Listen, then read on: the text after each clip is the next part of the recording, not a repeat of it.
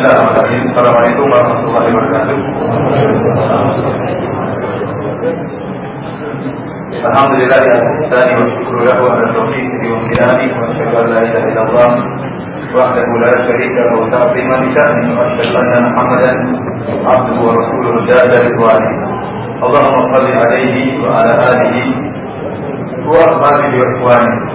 Para hadirin dan hadirat jemaah salat tarawih Masjid Imam Syafi'i di Kota Kajian, alhamdulillah pada malam hari ini kita kembali berkumpul dalam rangka untuk saling mengingatkan, dan pada kesempatan kali ini kita akan menyampaikan topik yaitu segala seorang bermaksiat, apa yang harus dia lakukan. Kita tahu maksiat mendatangkan segala bencana dan segala malapetaka. Oleh karenanya para anbiya mereka berkata, inni akhafu in aqaitu rabbi adzab yaumin 'adzim. Sesungguhnya aku ini takut kepada Rabbku jika aku bermaksiat dengan azab yang pedih pada hari kiamat kelak. Maksiat memberikan pengaruh bukan cuma di akhirat, bahkan di dunia pun ada pengaruhnya. Pengaruh mengurangi rezeki seorang, pengaruh terhadap perangai istri dan anak-anaknya. Ya, sebagaimana sebagian salaf mengatakan, saya tahu bagaimana asal maksiat nampak pada istri dan anak-anak, pada keluarga. Kemudian juga maksiat berpengaruh tentang kekhusyuan ibadah kita. Betapa sulitnya kita untuk khusyuk tatkala hati kita dipenuhi dengan noda-noda kemaksiatan. Semuanya seluruh keburukan dan seluruh musibah yang menimpa kita karena maksiat. Ma asabakum min musibatin fabima kasabat aydikum wa ya'fu an katsir. Dan tidak ada musibah pun yang menimpa kalian kecuali akibat perbuatan kalian. Wa ya'fu an katsir, dan Allah mengampuni banyak kesalahan-kesalahan kalian. Seandainya Allah Subhanahu wa taala setiap kita bermaksiat, Allah memberikan musibah kepada kita. Kita dikatakan dalam ayat, Allah mengatakan wa ya'fu an katsir. Banyak maksiat-maksiat yang kita lakukan namun Allah tidak kasih musibah. Maksiat Allah hukum kita, maka kita akan binasa. Kata Allah Subhanahu wa taala, "Lau yu'akhidullahu an-nasa bidzulmihim ma taraka 'alaiha min dabbah." Seandainya Allah mengadab manusia akibat kezaliman yang mereka lakukan, maka tidak ada yang tersisa di atas muka bumi ini. Walakin yu'akhiruhum ila ajalin musamma. Kan tapi Allah tunda sampai batas yang ditentukan oleh Allah Subhanahu wa taala. Para hadirin dan hadirat yang dirahmati oleh Subhanahu wa taala, di antara syu'mul maksiyah, di antara keburukan maksiat sampai di hari kiamat, meskipun para ulama menjelaskan, meskipun seorang sudah bertobat dari maksiat tersebut, maka dia akan mengingat dosa yang pernah dilakukan tatkala di akhirat. Dia sudah melakukan maksiat dan dia sudah bertobat dan Allah menerima tobatnya. Namun di akhirat kelak dia akan ingat maksiat yang pernah dia lakukan. Oleh karenanya, tatkala Nabi Adam alaihissalam di padang mahsyar didatangi oleh manusia, minta untuk diberi syafaat. Mereka mengatakan, ya Adam, anta abul bashar, khalaqakallahu biyadaik. Wahai Adam, engkau adalah nenek moyangnya manusia. Allah telah menciptakan engkau dengan kedua tangannya. Wa asjadalaka malaikatahu, dan Allah telah menjadikan para malaikat sujud kepadamu. Amataharamahna nufih. Ala tashfa' lana inda rabbik. Tidakkah kau lihat musibah yang sedang menghadapi kami, kesulitan yang kami hadapi? Tidakkah kau minta syafaat bagi kami di sisi Rabbmu? Maka Nabi Adam mengatakan, saya telah melanggar, Allah telah melarang saya mendekati suatu pohon dan saya mendekatinya.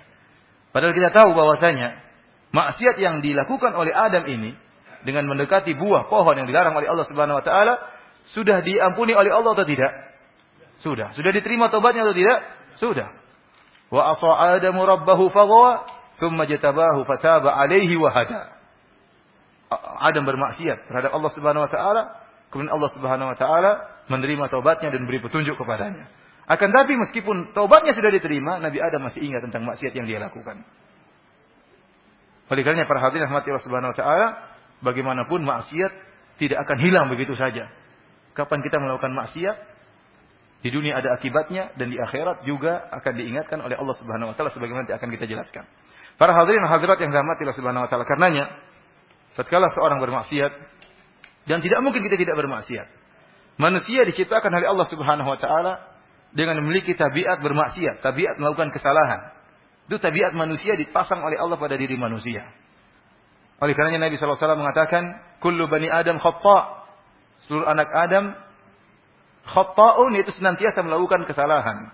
Sifat mubalaghah, senantiasa melakukan kesalahan.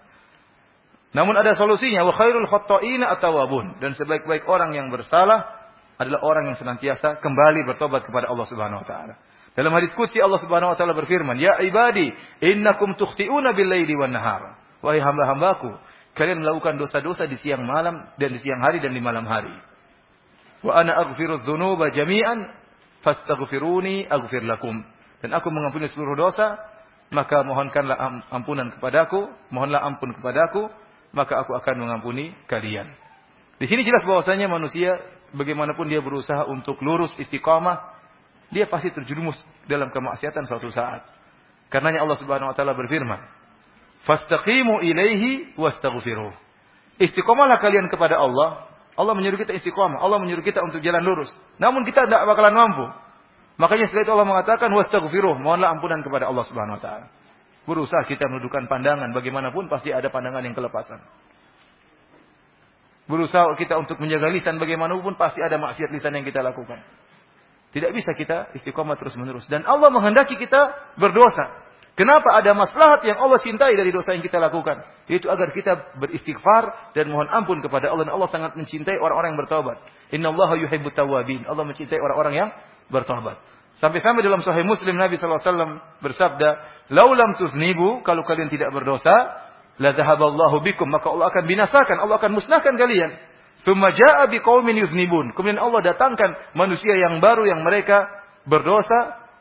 Fayastaghfiruna Allah, kemudian mereka mohon ampun kepada Allah, fayaghfirullahu lahum, lalu Allah ampuni mereka. Karenanya para hadirin rahmati Allah Subhanahu wa taala, pada kesempatan kali ini saya ingin menyampaikan dua perkara yang hendaknya kita perhatikan tatkala kita melakukan maksiat, dan pasti kita bermaksiat kepada Allah Subhanahu wa taala. Terlalu banyak dosa yang tidak bisa kita hindari.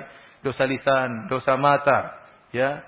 Dosa hati lagi banyak, penyakit-penyakit hati, penyakit riya, penyakit hasad, penyakit ujub, suudzon dan macam-macamnya, ya, sering kita lakukan. Oleh karena tatkala kita melakukan dosa, dan pasti kita melakukan dosa, maka ada dua amalan yang hendaknya kita lakukan. Yang pertama, bertobat dan beristighfar kepada Allah Subhanahu wa taala. Perbanyak istighfar kepada Allah Subhanahu wa taala. Husnudzan bahwasanya Allah Subhanahu wa taala ampunannya sangatlah luas. Oleh karenanya dalam hadis qudsi Allah Subhanahu wa taala mengatakan, "Ya ibna Adam, innaka ma da'autani wa rajautani, ghafartu laka ala ma kana minka wa la ubali." Wahai anak Adam, selama kau berdoa kepadaku dan selama kau berharap kepadaku, aku akan ampuni dosa-dosamu yang telah lalu dan aku tidak peduli, kata Allah. Ya ibna Adam, law balagat dhunubuka ananat sama, thumma astaghfartani, ghafartu laka wa la ubali. Wahai anak Adam, seandainya dosa-dosamu setinggi menjulang langit, kemudian kau beristighfar kepadaku, maka aku akan ampuni dosa-dosamu dan aku tidak peduli. Allah tidak peduli sebanyak apapun dosa-dosa kita. Oleh karenanya di antara nama Allah Al-Ghafur, Al-Ghaffar. Al-Ghafur artinya zat yang senantiasa mengampuni dosa-dosa meskipun dilakukan berulang-ulang. Al-Ghaffar adalah zat yang senantiasa mengampuni meskipun dosa itu sebesar apapun diampuni oleh Allah Subhanahu wa taala. Wa huwal Ghafurur Rahim, terlebih lagi tatkala Al-Ghafur digandingkan dengan Ar-Rahim, yang Maha Pengampun lagi Maha Penyayang. Para hadirin dan hadirat yang dirahmati oleh Allah Subhanahu wa taala, maka jangan sampai terberdaya dengan iblis yang menyatakan dosamu terlalu besar, Allah tidak akan mengampunimu, atau nanti saja belum waktunya kau bertobat, belum waktunya kau kembali kepada Allah, nanti kau akan ulangi lagi. Ini semua perkataan iblis.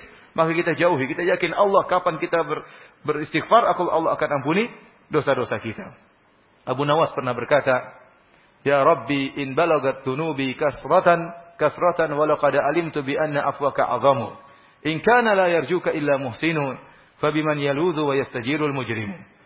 Ya Rabbku, seandainya dosa-dosaku telah berjumlah sangat banyak, namun aku telah mengetahui bahwasanya ampunanmu lebih banyak dan lebih luas daripada dosa-dosaku. Kalau yang berharap kepada engkau hanyalah orang yang baik, lantas kemana berlindung orang-orang yang berbuat kezaliman, pelaku maksiat? Kepada siapa mereka harus berlindung? Para hadirin dan hadirat yang dirahmati Allah Subhanahu wa taala, oleh karenanya perbanyak kita mengatakan astagfirullah al-azim, astagfirullah, astagfirullah, sebagaimana Nabi sallallahu alaihi wasallam sering beristighfar. Apa makna astagfirullah? Astaghfirullah maknanya atrubul maghfirah. artinya aku mohon maghfirah dari Engkau ya Allah. Dan apa makna maghfirah? Maghfirah artinya dalam bahasa Arab diambil dari ghafara, artinya taghtiyah, artinya menutupi. Oleh karenanya dalam bahasa Arab penutup kepala yang dipakai oleh prajurit agar terhindar dari sayatan pedang namanya mighfar. Namanya apa? Mighfar. Kenapa dia menutupi? Oleh karenanya seorang tatkala mengatakan astaghfirullah, artinya ya Allah aku mohon ampunanmu dan aku mohon agar aib-aibku engkau tutupi ya Allah di dunia dan di akhirat. Ini makna dari astaghfirullah. Aku ingin kau menutupi aib-aibku di dunia dan juga di akhirat. Ya.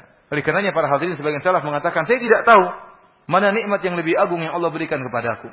Apakah aku diberi taufik untuk melakukan amalan-amalan saleh ataukah aib-aibku ditutup oleh Engkau ya Allah? Mana yang lebih agung saya tidak tahu. Dua-duanya agung. Kita diberi kemudahan untuk beribadah, nikmat yang agung. Dan lebih agung lagi, ditutupi aib-aib kita. Sampai-sampai sebagian salaf menyatakan, engkau dimuliakan oleh Allah Subhanahu wa Ta'ala, bukan karena amalan-amalanmu yang banyak, tetapi karena aib-aibmu yang ditutupi. Karena aib-aibmu yang ditutupi. Apa pentingnya kalau seorang ternyata dia seorang dai, dia hafal Quran, rajin bersedekah, tapi kemudian Allah buka aibnya 2 atau 3 aibnya. Orang tidak akan lihat kebaikannya. Yang orang lihat adalah aib-aibnya. Maka dia akan ditinggalkan oleh masyarakat meskipun banyak kebaikannya. Oleh karena kalau sampai Allah membuka aib kita 1, 2 atau 3 aib, maka sudah semua orang akan tinggalkan kita. Muhammad bin Wasi' rahimahullah mengatakan, "Lau kana lidzunubi rih ma jalasa ilayya ahad." Kalau seandainya dosa-dosa itu ada aromanya, ada baunya, maka tidak ada yang duduk dengan kita. Seandainya melihat aurat wanita yang tidak halal bagi kita, ya, ada aromanya orang ketahuan, maka siapa di antara yang duduk sama kita? Betapa sulitnya kita menjaga pandangan. Betapa sulitnya kita menjaga lisan.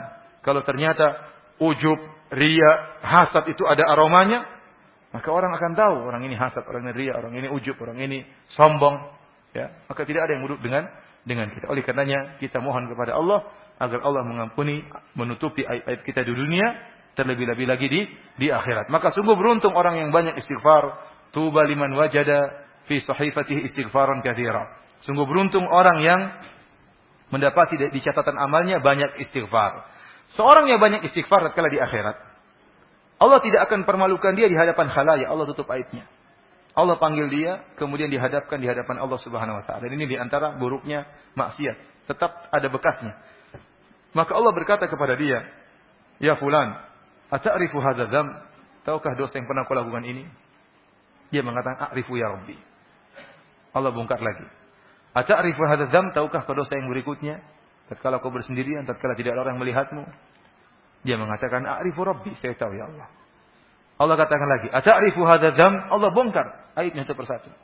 Dia mengatakan, "Saya tahu ya Allah." Dia mengatakan, "A'rifu Rabbi, a'rifu Rabbi." Seakan-akan dia mengatakan, "Saya tahu ya Allah, sudahlah ya Allah, saya tahu semuanya." Dia mengaku, tidak bisa dia menghindar.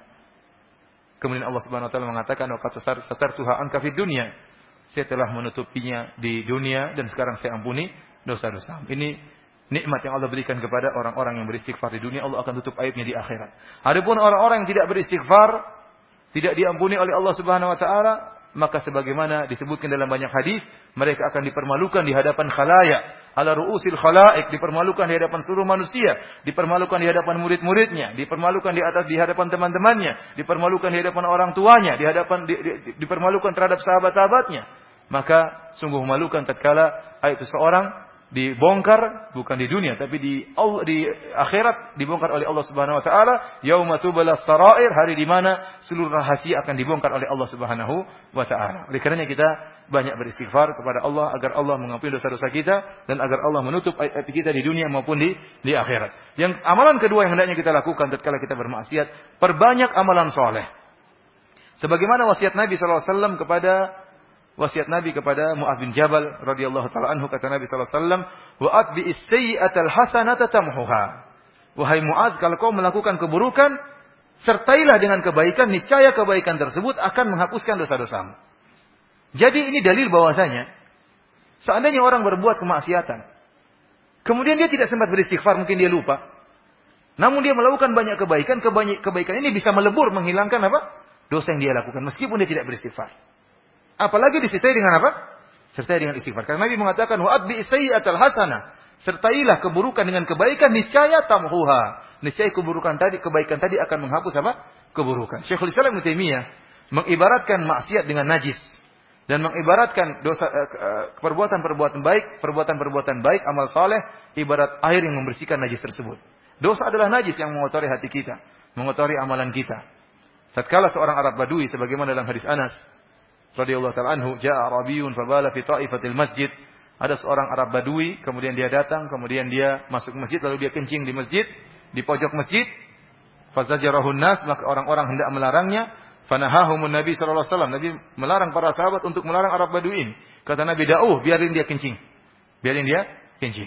Setelah dia selesai kencing, Rasulullah SAW meminta bidanubin min ma, diminta satu ember air, fa uhriqa alaihi, kemudian air tersebut ditumpahkan ke najis orang Arab Badui tadi, maka hilanglah najisnya. Jadi kalau najis, dosa, kalau ditumpahi dengan berbagai banyak amal soleh, maka akan hilang asarnya. Akan hilang apa? Asarnya. Oleh karenanya Nabi SAW bersabda, "Idza balagal ma'u kullataini lam yahmilul khabath." Kalau seandainya air sudah mencapai 2 kullah, sudah mencapai 200 liter, maka air tersebut tidak akan ternajisi. Artinya apa? Kalau ada najis-najis kecil yang masuk dalam air tersebut, tidak berpengaruh. Demikianlah seorang kalau dia berbanyak amal soleh, dia rajin sholat, rajin sedekah, ya, kemudian rajin berzikir, rajin baca Quran, maka kalau ada maksiat-maksiat sedikit, insya Allah lebur semua dengan banyaknya kebaikan yang dia lakukan, sebagaimana tadi sabda Nabi SAW, "Wa'atbi sayyi'atal hasanata tamhuha." Sertakan perbuatan buruk dengan banyak kebaikan, maka niscaya kebaikan tersebut akan menghapuskan keburukan tadi. Ada seorang sahabat, dia salat subuh bersama Nabi SAW. Kemudian dia menemui Nabi dan dia berkata, "Ya Rasulullah, ini asabtu imra'atan fi bustan." Ya Rasulullah, saya bertemu dengan seorang wanita di suatu taman. Lalu saya cium wanita tersebut. Ya, dia bermaksiat. Dia mengatakan, "If'al bima syi't." Artinya sahabat ini dia salat subuh bersama Nabi, kemudian dia merasa berdosa dan dia ingin ditegakkan hukum had kepada dia. Saya berdosa. Kenapa? Habis mencium seorang wanita yang tidak halal baginya. Tegakkanlah hukum had. Maka Nabi SAW mengatakan, "Kau salat subuh bersama kami?" Iya. Maka Nabi jelaskan bahwasanya salat subuhnya berjamaah telah menghapuskan dosanya tersebut.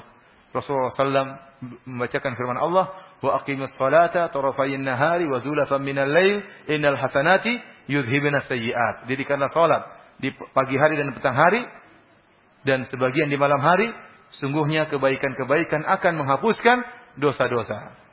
Ya. Dan salat subuh adalah amalan yang agung. Man shallal fajr fi jamaah fa huwa fi dhimmatillah. Barang siapa yang salat subuh berjamaah, maka dia di bawah perlindungan Allah Subhanahu wa taala. Bisa menghapuskan sebagian dosa-dosa yang kita lakukan. Ya. As-shalawatul khams. Ya, salat yang 5 waktu, mukaffiratun lima bainahuma. Akan menghapuskan dosa-dosa lima bainahunna di antara salat-salat tersebut. Namun bukanlah maksud saya seorang kemudian menganggap remeh. Saya mau cium cewek, besok saya salat subuh selesai. Bukan begitu maksudnya. Saya tidak mengajari antum seperti itu. Ya. Kalau ciumnya sudah jelas berdosa, salat subuhnya belum tentu diterima. Repot. Sahabat lain salat subuhnya. Sahabat datang dalam keadaan ketakutan. Salat subuh dalam apa keadaan? Keadaan ketakutan. Ya. Terima oleh Allah, maka salat subuh yang diterima oleh Allah menghapuskan dosa mencium wanita tadi. Ya. Makanya kita juga jangan sampai kita meremehkan apa?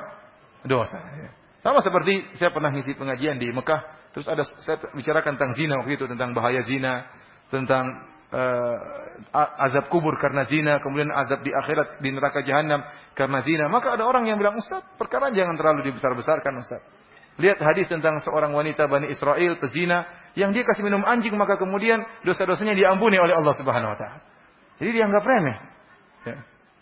Memang hadisnya benar kata Rasulullah SAW, "Bainama kalbun yutifu bi ruqiyah kada yaqtuluhu al-'atash ra'at bagian Bani Israil." Terkadang seekor anjing yang muter-muter di satu sumur, kehausan hampir-hampir mati, tiba-tiba dilihat oleh seorang wanita pezina Bani Israil, lalu dia fanaza'at muqaha, dia kasihan, kemudian dia lepas sepatunya, dia ambil air, lalu dia minumkan air tersebut kepada anjing tadi, maka Allah ampuni dosa-dosanya.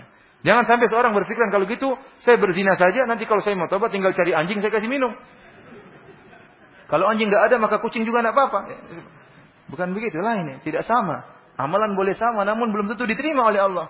Seorang boleh sholat sama-sama di saf yang pertama. Cara sholatnya sama sesuai dengan sunnah Nabi SAW. Tetapi pahalanya antara langit dan bumi. Satu khusyuk, satu pikirannya melayang. Pikirannya kemana-mana. Ya. Oleh karena para hadirin rahmati Allah Subhanahu wa taala, kalau kita melakukan maksiat, maka perbanyaklah istighfar, kemudian juga perbanyak amal saleh. Semoga Allah mengampuni dosa-dosa kita dan semoga Allah menutup aib-aib kita di dunia dan di akhirat. Ini saja yang bisa saya sampaikan pada kesempatan kali ini. Allah alam, ada tanya jawab atau tidak, Ustaz? Ada tanya jawab? Kalau yang bertanya saya persilahkan.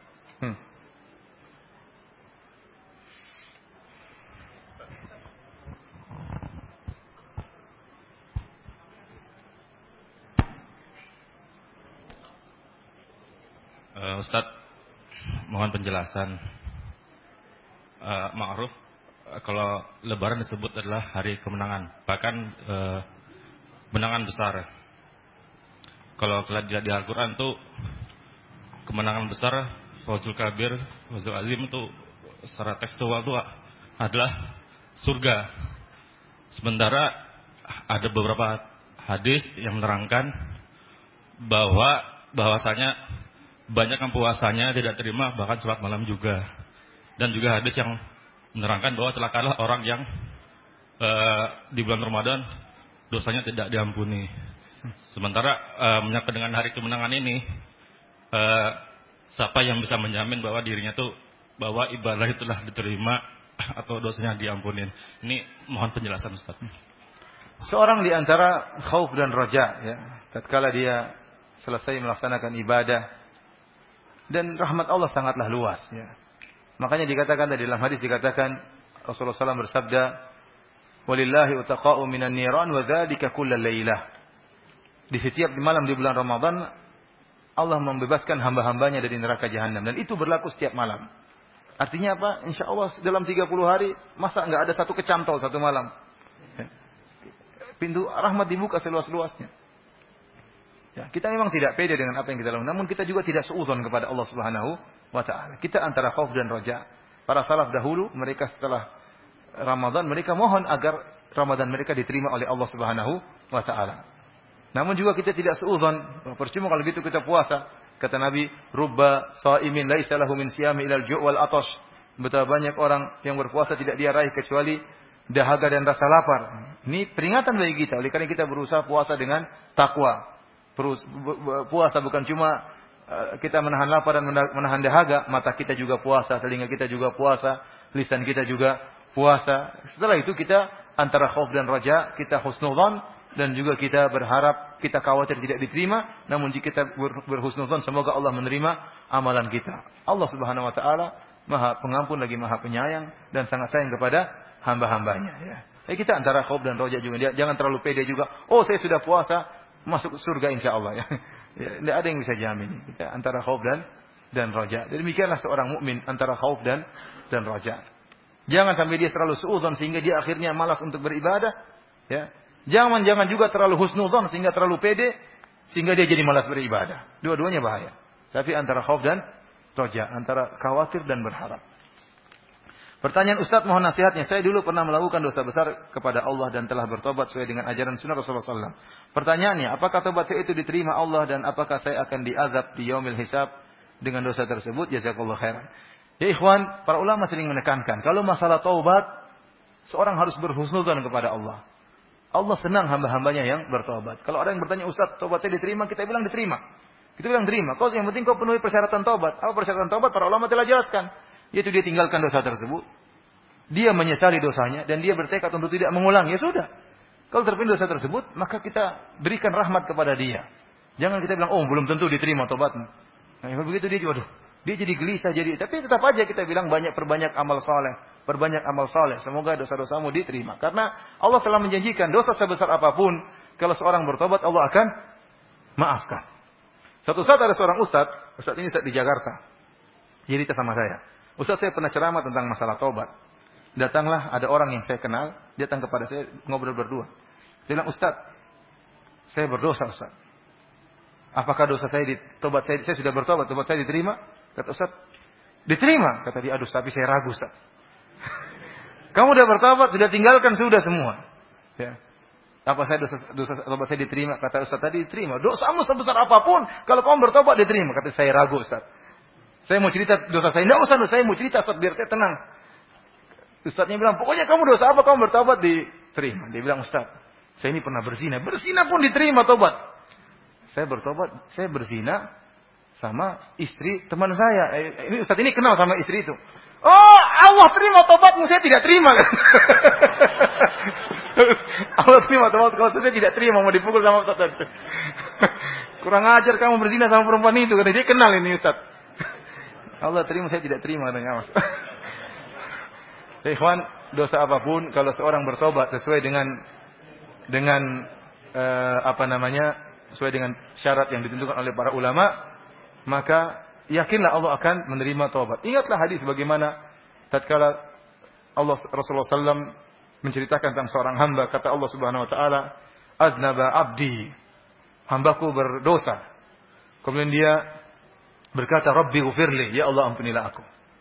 Ini adalah hadis yang sangat memberi harapan. Kemudian kata Allah Subhanahu Wa Taala, "Alima abdi anna lahu rabban yaghfiru dzam wa ya'khudhu bidzam." Hambaku tahu dia punya Tuhan yang mengampuni dosa dan menghukum karena dosa. Ghafartu lahu, aku ampuni dia. Tsumma makatha masyaallah. Setelah dia bertobat, dia meninggalkan dosa-dosa. Tidak lama kemudian dia kembali lagi melakukan dosa. Tatkala dia berdosa, dia mengatakan, "Rabbi ghfirli," ya Allah, ampunilah aku. Allah mengatakan lagi, "Alima abdi anna lahu rabban yaghfiru dzam wa ya'khudhu bidzam." Hambaku tahu bahwasanya dia punya Tuhan yang mengampuni dosa dan menghukum karena dosa. Aku ampuni dia. Semua maka sama masyaallah, kemudian dia baik-baik. Enggak lama kemudian terjerumus lagi dalam dosa. Dia tidak pernah bosan mengatakan, "Rabbi ghfirli," ya Allah ampuni aku. Allah bilang lagi, hambaku tahu dia punya Tuhan yang baik. Silakan dia lakukan apa yang dia kehendaki, kata Allah Subhanahu Wa Taala. Artinya selama hamba berdosa kemudian bertobat, berdosa dan bertobat, maka Allah senantiasa akan mengampuni. Namun ingat, yang dimaksud dengan bertobat di sini benar-benar memenuhi persyaratan tobat. Jadi apa tadi persyaratan tobat? Pertama, meninggalkan dosa tersebut. Yang kedua, menyesali. Yang ketiga, bertekad untuk tidak kembali. Kapan terkumpulkan tiga perkara dalam hati kita, yakinlah tobat kita diterima. Namun kalau kita bilang, ya nanti saya kembali lagi, gampang lah. Ini tidak diterima. Iya. Ya astagfirullah ya Allah, astagfirullah ya Allah. Tapi rencana bulan depan saya mau ke Singapura, mau kemana, mau maksiat lagi. Tidak akan diterima kalau begini. Tapi tatkala saat itu kita benar-benar menyesal, bertobat, menangis, bahkan sholat taubat, maka Allah pasti terima. Nanti kita mungkin bulan depan bermaksiat lagi, itu sudah dosa yang lain, yang ini sudah diterima. Taubat di sini, yang taubat dosa ini sudah diterima. Dan jangan kita pernah membuat orang putus asa dari rahmat Allah Subhanahu Wa Taala. Dan saya ingatkan kepada siapapun, kalau orang bertanya tentang masalah taubat, berikan rahmat Allah Subhanahu Wa Taala. Ingat bagaimana Allah Subhanahu Wa Taala berfirman dalam surat Al-Buruj, "Innal ladzina fatanul mu'minina wal mu'minat tsumma lam yatubu falahum adzabu jahannam wa lahum adzabul hariq." Sungguhnya orang-orang yang telah menyiksa kaum mukminin dengan membakar mereka. Ya, orang seperti ini kalau kita ketemu ada orang bakar kaum mukminin, kita bilang orang ini sudah neraka jahanam paling bawah, ya, dekat iblis atau di bawahnya lagi mungkin. Orang ini bakar kaum mukminin kemudian membunuh. Namun apa kata Hasan Al-Basri? Qatalu awliya Allah. Mereka ini telah membakar, membunuh wali-wali Allah, namun Allah masih tawarkan mereka untuk bertobat. Makanya Allah mengatakan, sungguhnya orang-orang yang membakar dan menyiksa kaum mukminin dan kaum mukminat, kemudian dia tidak bertobat, maka bagi dia azab yang pedih. Artinya apa? Kalau dia bertobat tidak, maka dia tidak diazab. Padahal dosanya begitu luar biasa. Oleh karena rahmat Allah sangat luas. Tadi kata Allah mengatakan, walau balagat dzunubu anar sama. Meskipun dosamu sampai ke menjulang ke langit, tsumma astaghfartani, kemudian kau bertobat kepadaku, ghafartu laka wala ubali. Dan aku akan ampuni dan aku tidak peduli betapapun banyak dosa-dosamu. Maka jangan pernah kita menunda taubat, jangan pernah kita menunda apa? Istighfar. Di antara dosa adalah menunda istighfar. Kata Ibnu Qayyim rahimahullah, menunda taubat sendiri itu merupakan dosa tersendiri. Sebagaimana sebagian orang dia mau taubat dia kasih jadwal. Insyaallah saya umur 60 tahun saya mau taubat. Belum sampai 60 tahun sudah mampus. Kapan mau taubat? Saya nanti kalau sudah hajian baru saya sudah taubat. Enggak haji sampai mati, enggak haji enggak taubat. Iya. Ada orang seperti itu, dia mau bikin taubat, dia mau taubat dia kasih jadwal. Ya, belum sampai jadwalnya sudah mampus. Itu gimana kasihan. Oleh karenanya jangan pernah menunda taubat, beristighfar. Kita tidak tahu kapan nyawa kita diambil oleh Allah Subhanahu Wa Taala dan kita berharap kita semua meninggal dalam keadaan husnul khatimah. Ada lagi yang bertanya? Bagaimana dengan maksiat yang ditentukan oleh Allah harusnya dihukum di dunia, misalkan Apa? Perbuatan maksiat yang seharusnya dihukum di dunia, misalkan membunuh, mencuri, berzina, itu kan seharusnya ada hukumannya gitu. Tapi dia bertobat tapi tidak ada sampai dia meninggal. Bagaimana hukumnya di akhirat? Seorang yang melakukan dosa-dosa yang ada hukum hadnya seperti membunuh atau seperti berzina, ya, orang berzina, Maka para ulama telah menjelaskan asalnya seorang tatkala berzina, dia tidak melaporkan kepada orang lain dan dia harus tutup aibnya tersebut. Allah telah menutup aibnya, maka jangan dia ceritakan kepada orang lain. Jangan dia ceritakan kepada orang lain. Ya, dia tutup erat-erat maksiatnya tersebut dan dia bertobat antara dia dengan Allah Subhanahu wa taala. Ya, tidak harus dia kemudian melaporkan dirinya untuk dirajam atau untuk dicambuk. Oleh karena dalam hadis tatkala Ma'iz al-Aslami radhiyallahu taala anhu melakukan zina, kemudian dia datang kepada Nabi sallallahu alaihi wasallam, dia mengatakan, "Rasulullah, saya melakukan dosa, saya melakukan zina." Rasulullah SAW usir dia, kata Rasulullah SAW, "Abika junun, kau gila wahai Ma'iz, ngaku-ngaku berzina?" Sampai Rasulullah SAW menyuruh sebagian sahabat mencium mulutnya, jangan-jangan dia minum khamar, kau ngaku apa? Berzina. Rasulullah SAW suruh dia pergi. Kemudian datang kedua kali, dia lapor lagi, Rasulullah SAW suruh dia pergi. Sampai kalau tidak salah 4 kali. Tatkala pelaporan yang keempat, baru Nabi SAW menyuruh dia untuk ditegakkan hukum had. Tatkala dia dilempar di rajam Ma'iz, maka dia kesakitan, dia pun lari kabur. Dia kesakitan. Akhirnya ada sahabat yang ngelempar dengan tulang, kalau nggak salah dia meninggal dunia. Maka kemudian setelah itu ada yang mencela Ma'iz. Tatkala dia meninggal, Rasulullah SAW mengatakan, "Halla taraktumu?" Kenapa kalian tidak biarkan dia lari? Dia bertobat, maka Allah terima apa? Tobatnya. Ya. Tapi para sahabat akhirnya dia meninggal. Kemudian ada sahabat yang mengejek dia, ada yang lain mengejek dia, maka Rasulullah SAW mengatakan dia telah tobat dengan tobat yang cukup bagi, saya lupa apa, Ahlul Madinah atau apa ya. Artinya tobatnya sangat besar sehingga diterima oleh Allah Subhanahu wa taala. Ini dalil bahwasanya seorang asalnya tatkala melakukan zina, maka dia tidak perlu melaporkan dirinya kecuali kalau dia khawatir terjerumus terus. Kalau dia tidak melaporkan diri, dia terjerumus lagi. Maka dia menyerahkan dirinya agar dia tidak berzina lagi. Tapi kalau dia bertobat, namanya orang khilaf, bertobat kepada Allah, ya, meskipun tidak ditegakkan hukum had, kalau tobatnya tobatan nasuha, maka insya Allah akan terima tobatnya. Wallahu a'lam bishawab.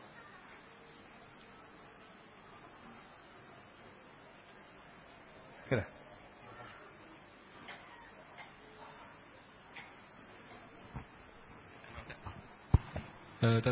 Sekarang lagi ada seorang mantan perempuan, mantan musisi yang bertobat terus bercadar. Terus kenapa? Kecenderungan laki-laki ketika mendengar itu langsung mencari beritanya, siapa orangnya, ininya. Cantik nggak gitu? Nah, mungkin seperti itu gitu. Itu apakah berdosa? Terus kecenderungan orang juga sulit melupakan seorang yang bertobat dengan masa lalunya. Masa lalu pasti selalu terungkit. Itu bagaimana sebaiknya bersikap, karena kadang kejahatan masa lalu itu terungkap terus, padahal yang dilihat yang sekarang. Seorang seharusnya tatkala dia bertobat tidak perlu dia pamer-pamerkan ke orang. Artinya ya sudah dia kalaupun yang mengabarkan berita juga nggak perlu. Kalau orang ini sudah bertobat tidak perlu disebutkan ini musisi dari mana, dari band mana, ya orang pasti ingin tahu. Bisa di Google sudah kelihatan dia lagi berpose, lagi tidak masih terbuka auratnya, padahal dia sudah bertobat kepada Allah. Maka kita mengkhianati, tidak menjaga karamah wanita ini. Dia sudah bertobat, malah kita cari-cari foto-fotonya, pose-posenya yang sebelum bertobat. Maka seorang salah juga itu kemudian yang berita yang menyebarkan berita wanita tersebut dengan menyebutkan nama bandnya. Sebenarnya tidak perlu, bilang aja ada seorang musisi sudah bertobat. Ya, tidak perlu disebutkan apa. Apalagi wanita seperti ini sudah pakai cadar masalahnya. Kalau laki-laki masih mending. Laki-laki dari band ini nggak jadi masalah. Ya, tapi kalau perempuan nanti orang akan mengecek dia dulu bagaimana. Akhirnya terlihat lagi auratnya yang sudah ditutup oleh Allah Subhanahu wa taala. Dan dia wanita ini pun tidak perlu melapor-laporkan dirinya.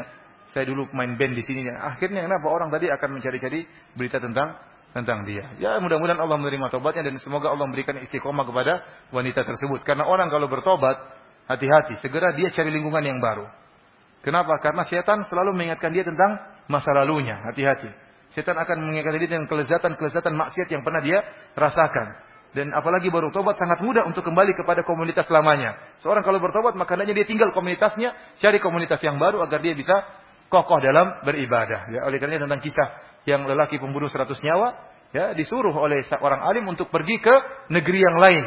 Untuk beribadah kepada Allah di negeri yang lain. Kenapa? Kalau dia di negerinya, dia akan teringat dengan masa lalu yang bisa mengantarkan dia kembali bermaksiat sebagaimana kebiasaannya. Ya. Ini orang-orang yang baru bertobat atau bertobat, jauhi hal-hal yang bisa membuat kita nostalgia tentang masa-masa lalu kita. Orang yang main musik tidak mudah untuk bertobat dari apa? Musik tidak mudah. Saya sendiri mengalami tidak mudah untuk bertobat dari apa? Musik saya sudah tinggalkan, tahu-tahu dalam mimpi setan datang saya main musik. Sehingga kunci-kuncinya ingat lagi. Padahal udah lupa, enggak tahu ini mau bagaimana. Tahu-tahu dalam mimpi saya main lagu dan kunci-kuncinya goyang. Subhanallah, setan ya. Ini saya alami sendiri. Artinya saya katakan begitu susahnya orang meninggalkan maksiat, setan selalu menggoda. Kalau tidak bisa digoda dia digoda di dalam mimpinya. Setan tidak pernah putus asa. Padahal lagu itu sudah saya lupa. Tahu dalam mimpi setan mainkan kunci-kuncinya ingat lagi. Pernah saya naik pesawat sama istri saya tegur. Naik pesawat, pas mau berangkat nyanyi lagu yang saya sukai dulu. Wah, ini nggak bisa gimana? Ya, teringat semua lagu-lagunya, kunci-kuncinya semua ya. Kalau Quran nggak ingat-ingat lupa. Tapi kalau musik begitu cereng ingat lalu semuanya dari awal sampai akhir. Akhirnya saya terus pas mendarat saya ngantuk. Lagunya diputar lagi. Oh, tahu-tahu tangan saya goyang begini. Beneran nih nggak main-main. Saya goyang. Kata saya, goyang sendiri. Habis begitu sudah berhenti, dia putar lagu butet. Kalau dari tadi butet nggak apa-apa.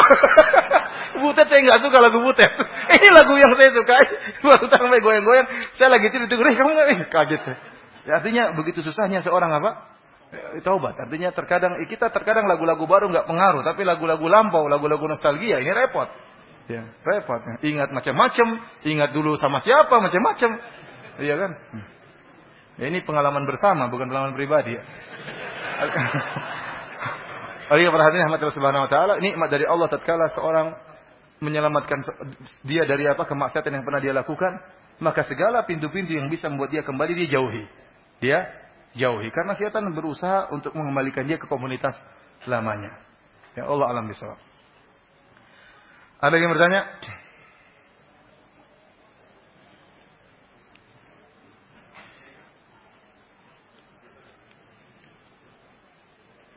Sudah demikian saja. Kalau tidak ada, demikian saja yang bisa saya sampaikan pada kesempatan malam hari ini.